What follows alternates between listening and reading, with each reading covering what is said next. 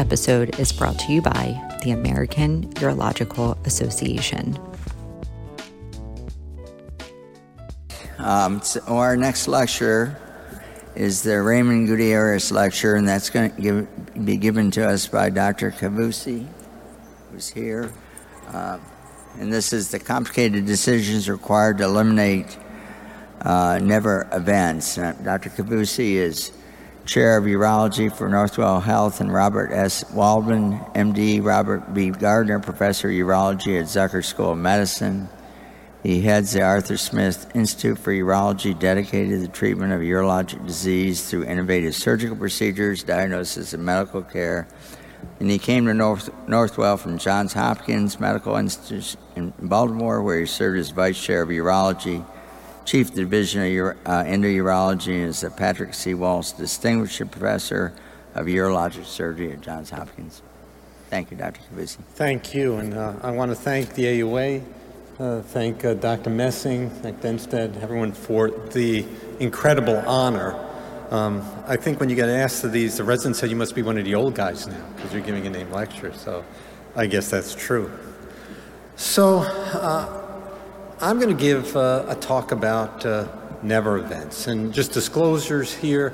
I'm on the medical advisory board for these two organizations, but will not talk about them specifically in this talk.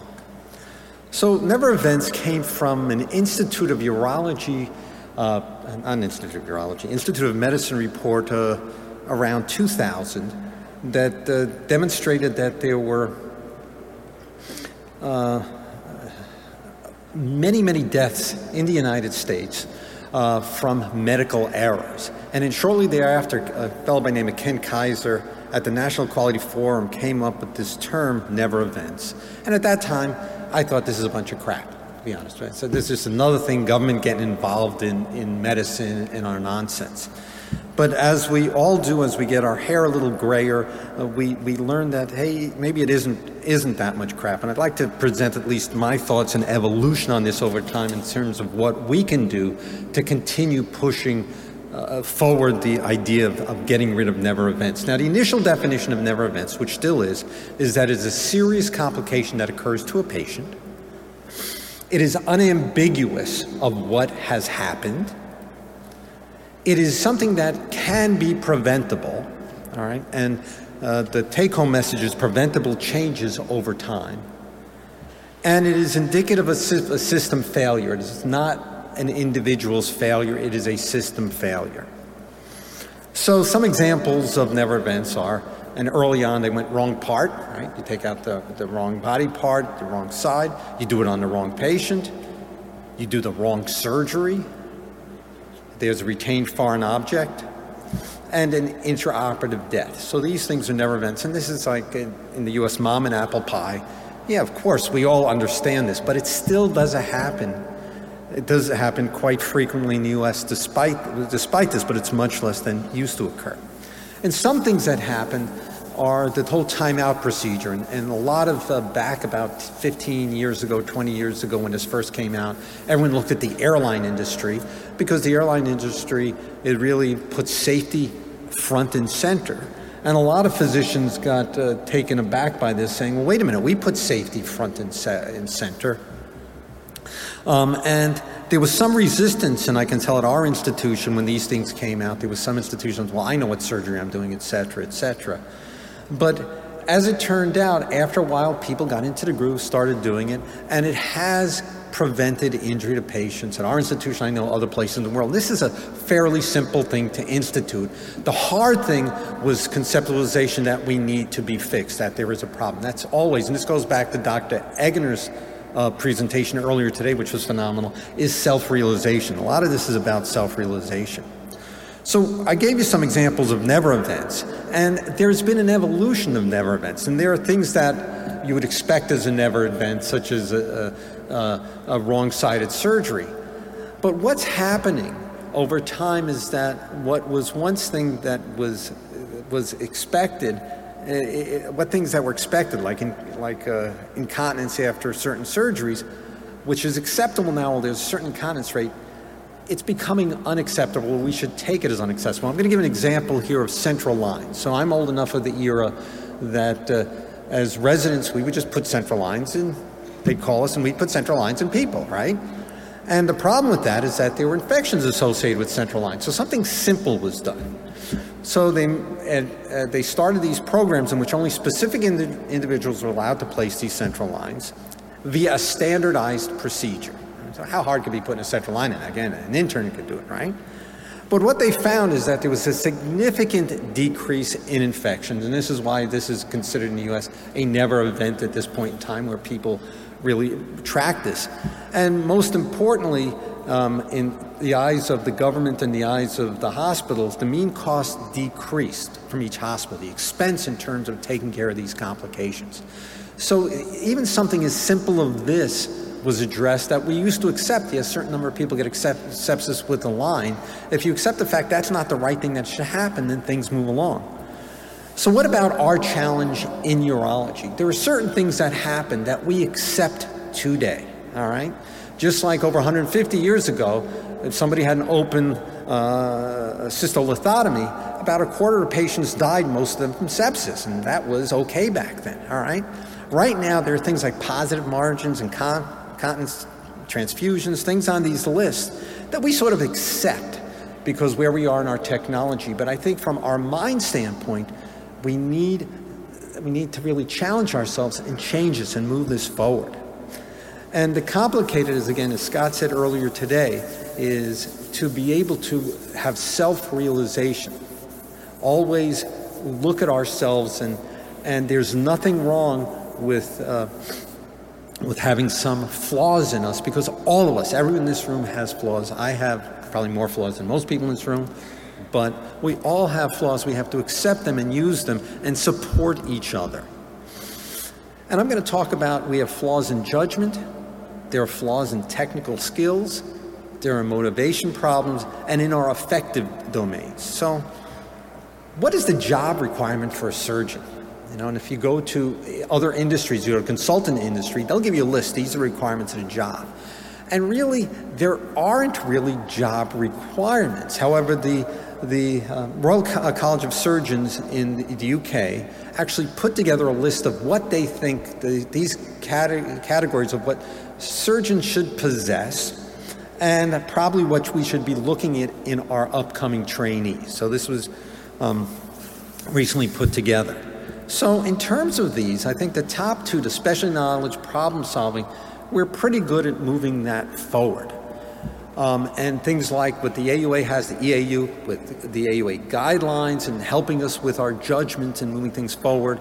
The ABU with lifelong learning, putting that into effect. Again, there's a lot of grumbling about why do we have to do this, but it's something that makes sense to keep current, to again help our patients and to eliminate these never events from happening and really taking it to heart. Also, the wonderful thing, though, is knowledge at our fingertips. And I used to get upset when the residents would look up answers during conference on their iPhones, and I'm thinking, well, in clinic, somebody comes up with a drug that I have no idea what it is. I pull out my iPhone and I look up what that drug is, too. I don't think we shouldn't look at that as a flaw anymore. It is something to augment us, to make us better physicians, to be able to look at this. And maybe we shouldn't put as much value on encyclopedic knowledge as we did in the past. There are other things that we have to put things on. What about manual dexterity and our physical skills, all right? We're all great surgeons, right? This is what we believe because it's a healthy thing to believe that you're good, right? Otherwise it would be destructive. But in reality, in terms of delivering to patients, it may not be what is in our mind or what they had initially thought was going to happen during a procedure. And the whole question comes up, are surgeons born or made, or is it a combination of both? And I don't have the answer to this. However, we know that there is a certain learning curve on everything. So even putting a nail in as a kid, that we didn't get them all straight, or finally figuring out, well, I should drill a pilot hole before I put this screw in and split this piece of wood in half. There are things that you learn. And this is a great study from Memorial that looks at their positive margins after prostatectomy. Each line represents a different physician, and each physician, it shows over time. And there are a lot of cases here. Look at this. But there is a disparity in terms of positive margins. And you can make the argument that, well, there may be patient selection and whatnot. Isn't that judgment? You can make a disparity. You can make an argument that it is from technical parts that have to do with this. And we all know we have people that in our hospitals, if somebody asks us for a recommendation for a general surgeon to fix something, we'll say, oh yeah, go see so-and-so, and maybe you shouldn't see so-and-so. So there are differences, we know there are differences, and there are differences in surgeons. And right now, the way we pick surgeons, we don't do any testing of our trainees before coming in on their clinical ability. Sometimes say, well, they play musical instruments, so they must be pretty good. I play musical instruments, so I'm not very good. But there are other people who are good. You can't do that. There has to be formal testing. And we need to look to other industries, the sports industry, professional sports industry, and I will argue anybody, what we do is much more important than what the sports industry does.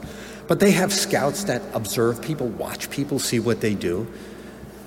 The NFL, the NBA have combines, and there are certain things that matter and certain things that don't matter in that. But they have objective testing to look at someone's baseline skills. And if somebody has a certain level of baseline skills, the training hopefully will be shorter, and I think there's good data out that regarding that. And they may have less of a learning curve. And I think we should start at a younger age. And we're pushing at our institution, started a PGY2 course with people interested in surgery, and we can see a difference. And we're consulting people. Maybe, it's going to take longer for you to become a decent surgeon to do this. And the wonderful thing for residents, medical students in the audience, this is a field rife for exploration and expounding, all right?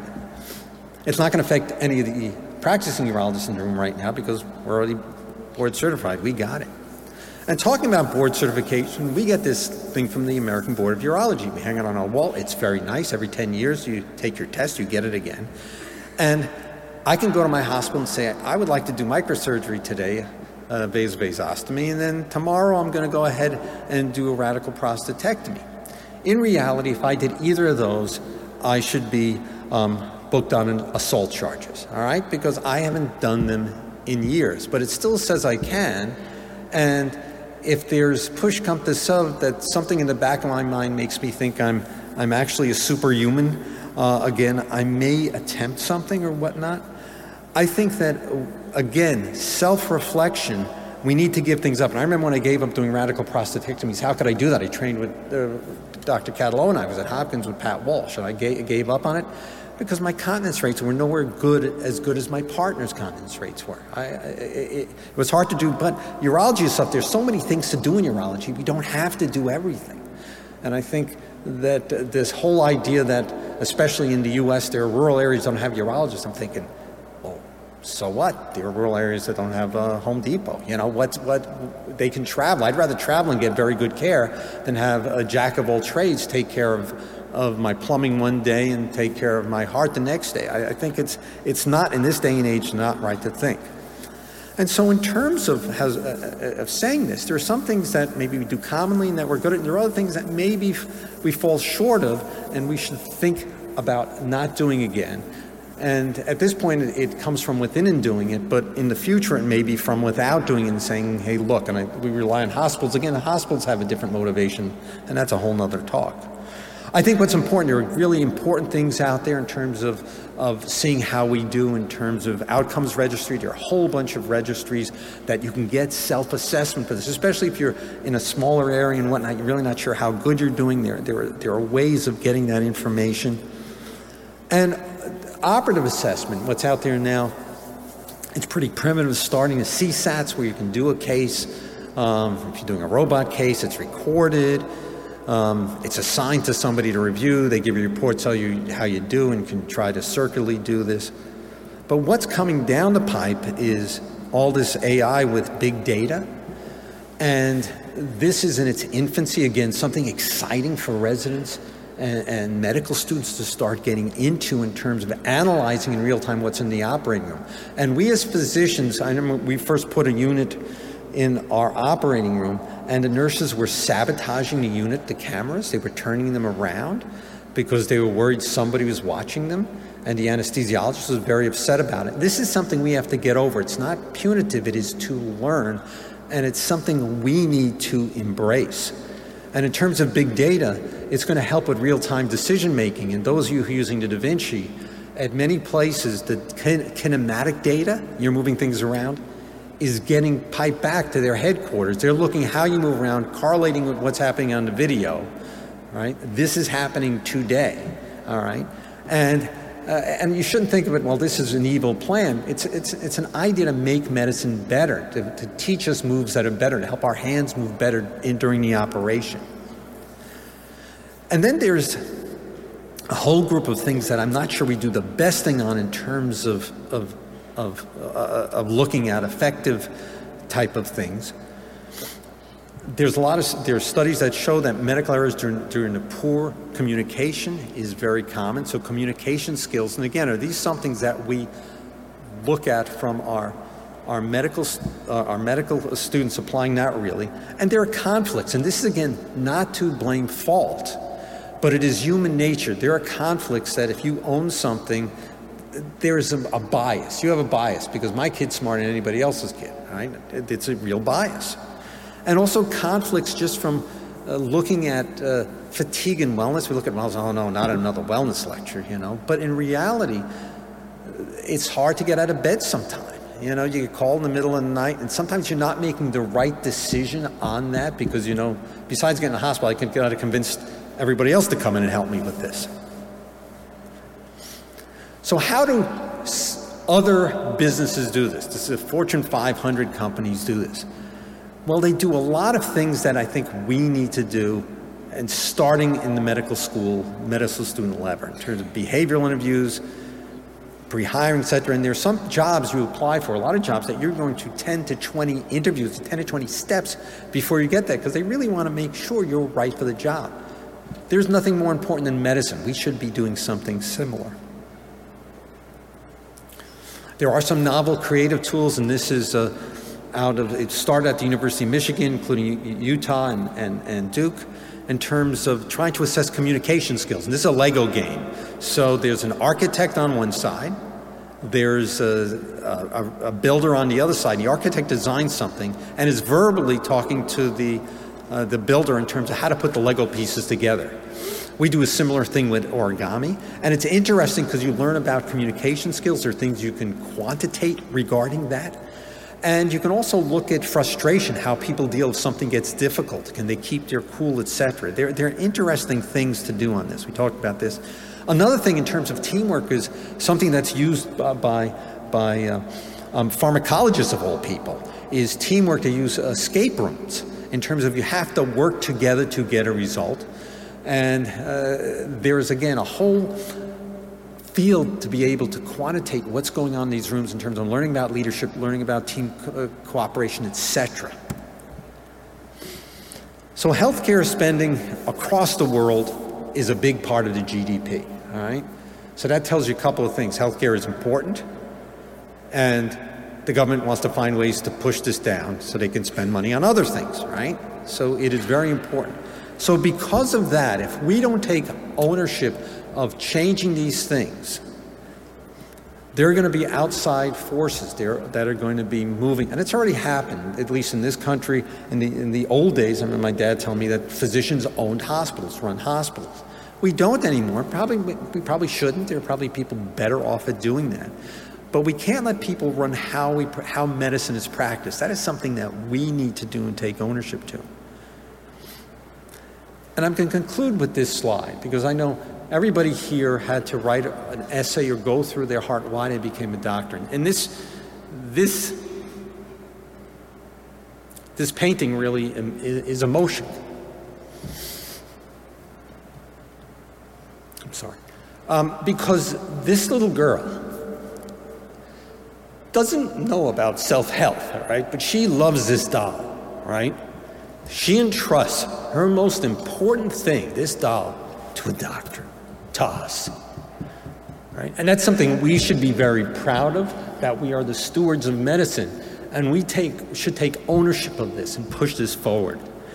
And I think we have to acknowledge that we're not there yet. We're probably never going to get there. We have to acknowledge we're not there yet and know that it's not acceptable. We really have to move things forward and think and do things that are uncomfortable to us and question ourselves, which is always very uncomfortable. Support each other in this when we do have problems, when we're trying these different things. Innovate. And I'm proud of being a urologist. I think we are one of the most innovative fields in the world.